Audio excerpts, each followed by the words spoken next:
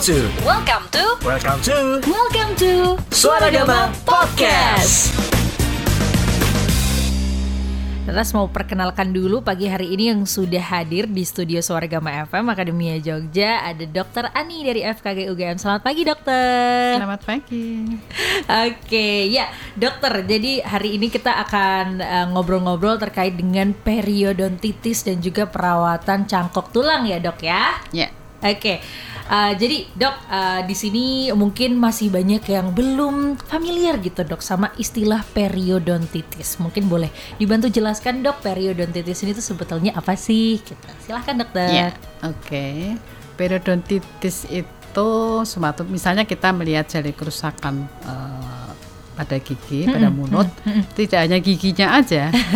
Ya, biasanya orang taunya giginya ada kerowok dan sebagainya. Tapi jaringan penyangga gigi itu yang kita sebut, kalau ada kerusakan kita sebut periodontitis. Oke. Ya. Berarti di jaringannya ya dokter jaringan ya. pendukung gigi. Oke. Nah, biasanya kalau dari periodontitis ini kan di jaringan ya dok ya. Padahal kan umumnya kalau mulut kan yang kena tuh biasanya gigi dulu. Biasanya penyebab utamanya tuh apa sih dok yang menyebabkan kondisi ini dok? Sama sebetulnya penyebab utamanya itu plak, dan biasanya pada orang-orang yang karang giginya banyak. Inilah sebabnya kita perlu memperhatikan dan juga scaling itu ya dok ya. Iya. Jadi karang gigi yang menumpuk ini yang menyebabkan kondisi periodontitis ini ya dok ya. Iya. Gejala-gejalanya seperti apa itu dok kalau periodontitis? Gejala-gejalanya pertama itu hanya menyikat gigi berdarah. Ini sudah suatu bahwa kita itu suatu jaringan penyangga giginya tidak bagus gitu, dengan menggosok gigi berdarah. Setiap menggosok gigi berdarah, lama-kelamaan akan terdapat seperti pembengkakan pada gusi. Seperti yang lebih beratnya lagi, dia akan gigi-gigi itu akan goyang. Nah, itu suatu suatu tanda bahwa penyakit periodontalnya atau periodontitisnya itu semakin parah. Dan pada kondisi yang parah itu terjadi kerusakan tidak hanya pada gusinya saja, tetapi juga pada tulang. Karena namanya jaringan ya dok ya, berarti kan ke atas dan ke bawah. Iya, ada jaringan lunaknya, ada jaringan kerasnya pada tulangnya. Kalau kerusakan sampai ke arah tulang, kerusakan tulang, nah itu suatu tidak hanya di scaling saja, harus lebih perawatan lebih lengkap lagi, tidak hanya scaling saja. Nah kalau untuk periodontitis yang gejala-gejala awal gitu ya dok ya, atau ada skalanya nggak sih dok, periodontitis itu masih ada yang tergolong ringan sampai yang berat, itu mungkin seperti apa tuh dok klasifikasinya? Ada periodontitis itu kita lihat nanti dengan pakai alat, itu ada poketnya atau saku gusinya itu seberapa, ada berapa mili, itu tuh ada.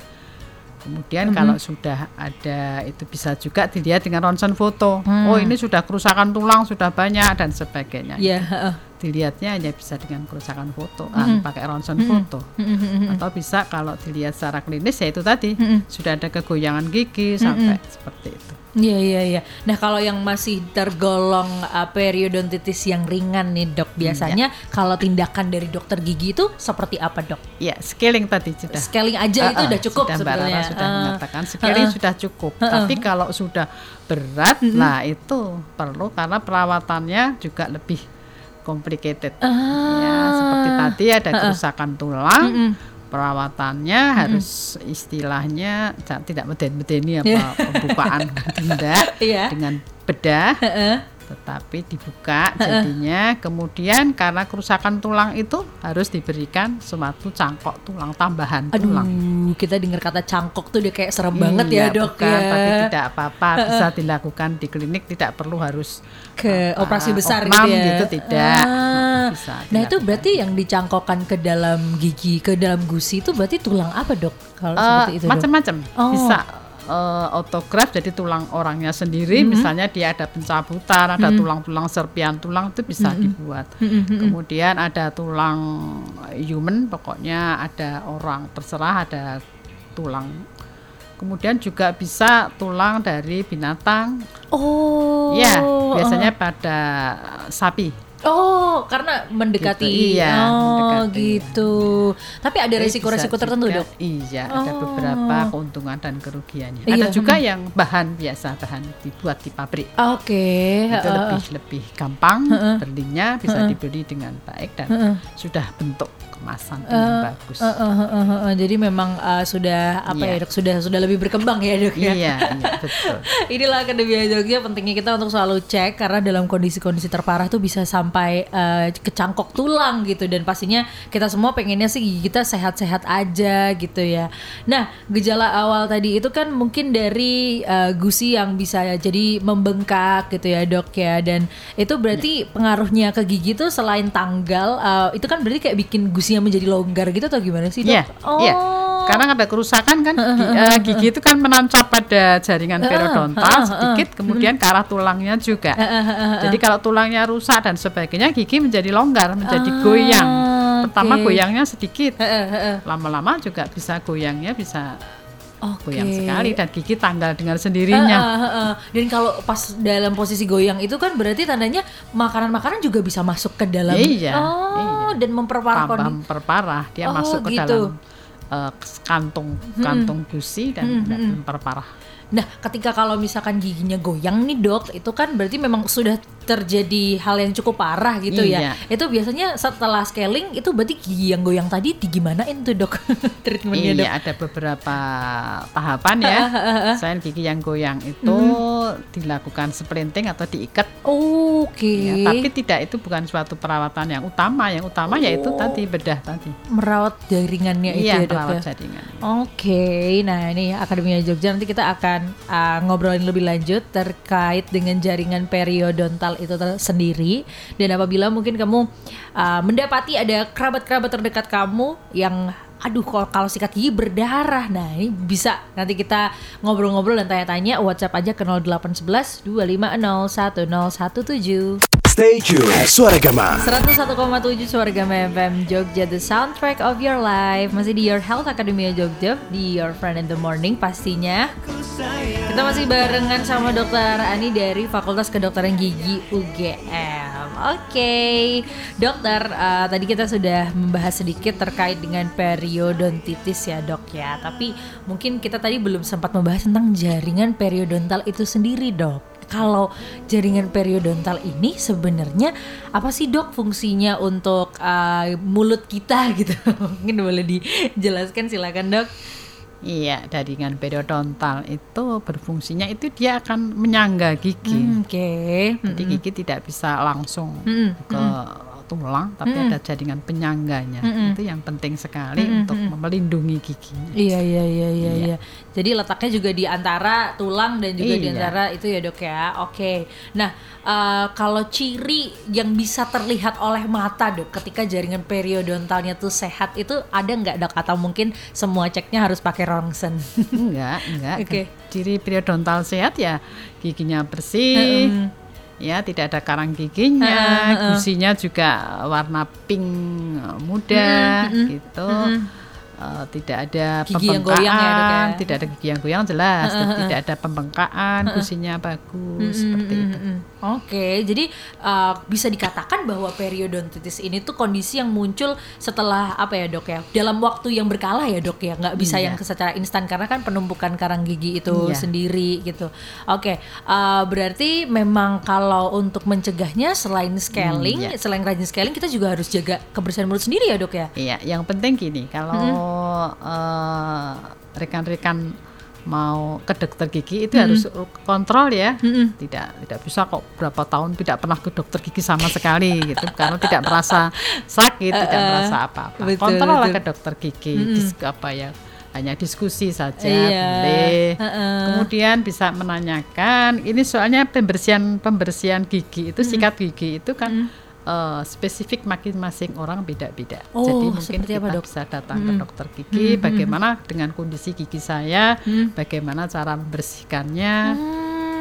Kalau waktunya yang sebaiknya yaitu sebelum tidur itu wajib, harus wajib. Nah, sudah makan, setiap kali habis makan digosok aja, nggak usah pakai pasta juga nggak apa-apa, digosok saja.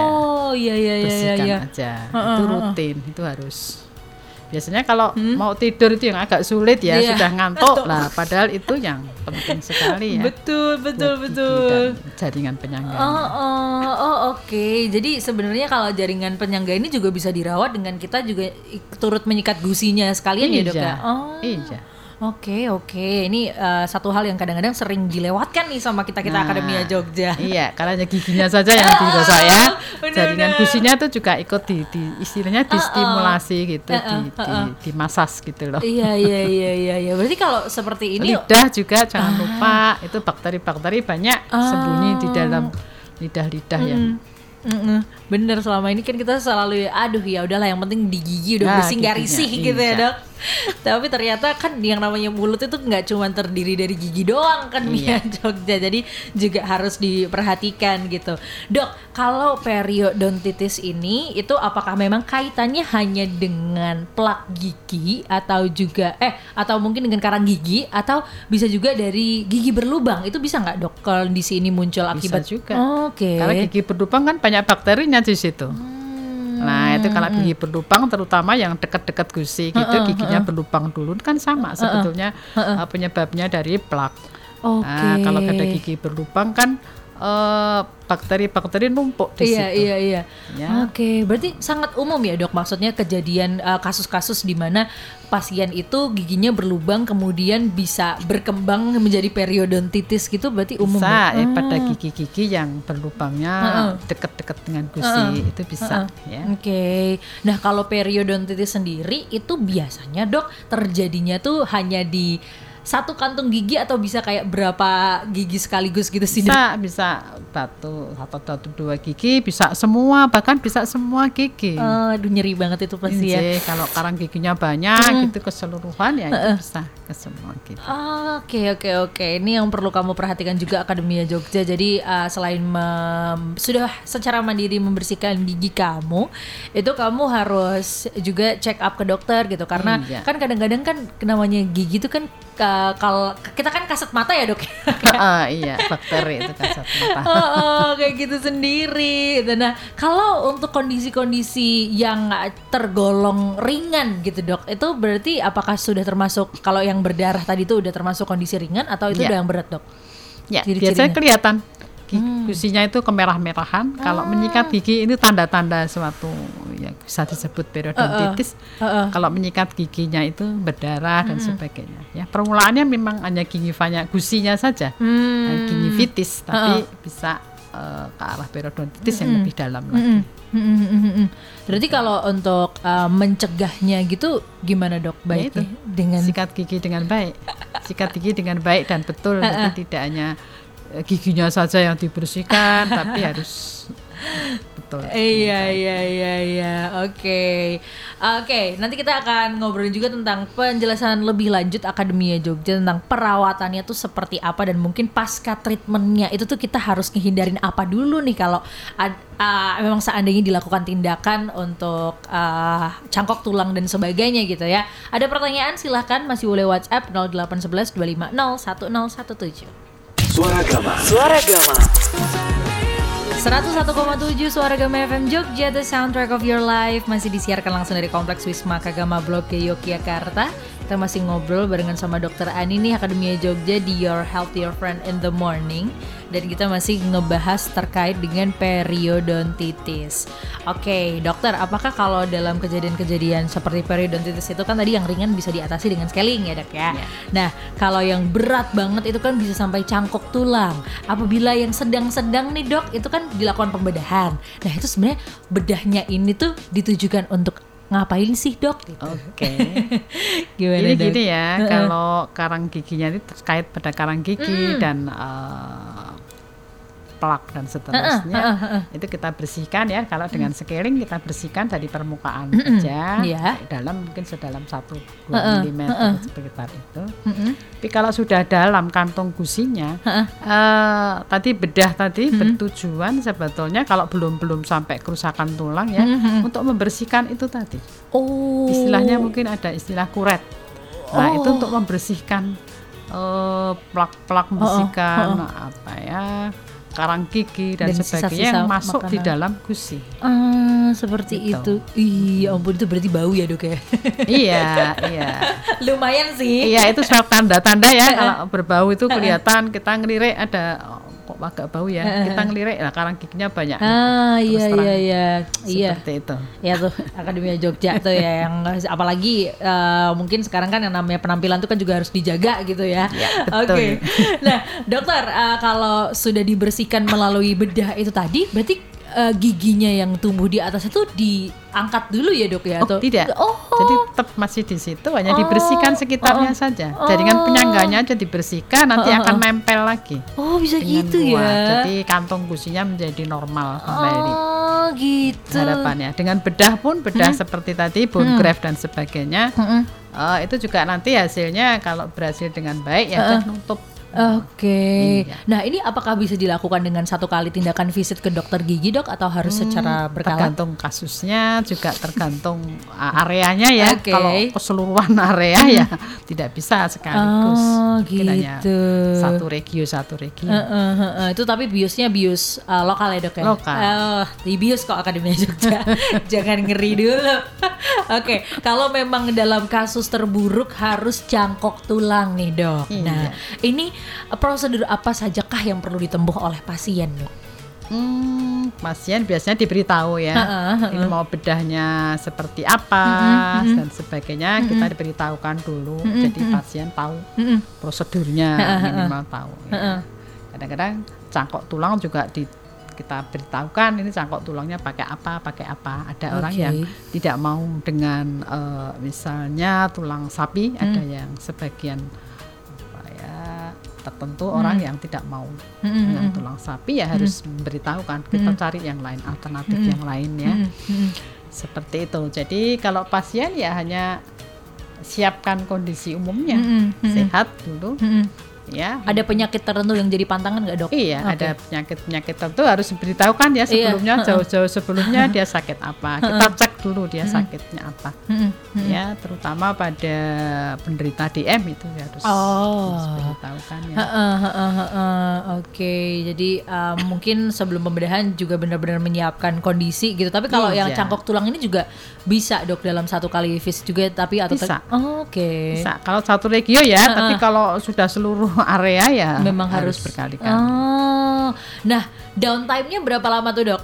Biasanya kita sampai bener-bener pulih gitu, apakah tergantung kondisi masing-masing pasien atau umumnya? Ya, termasuk juga kondisi masing-masing pasien, juga kondisi keadaan kerusakannya. Oke. Apakah setelah itu perlu perawatan lanjutan seperti kontrol gitu dok? Iya, harus.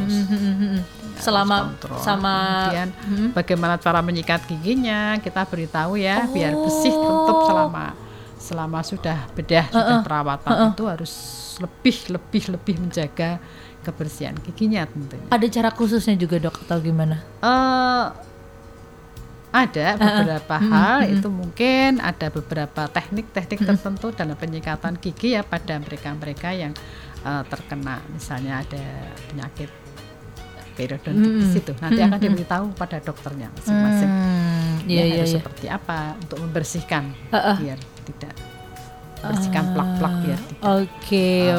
Oke. Nah, kalau tapi sering rawan terjadi nggak dok, semisal sudah cangkok atau perawatan bedah gitu, kemudian ini penyembuhannya kurang baik gitu, ada nggak kasus-kasus seperti itu? Semua tergantung juga pada kooperatif pasien. Bener sih, udah bedah tapi sikat giginya males. Betul. Salah aja ya dok ya. Nanti recurrent kambuh lagi bisa.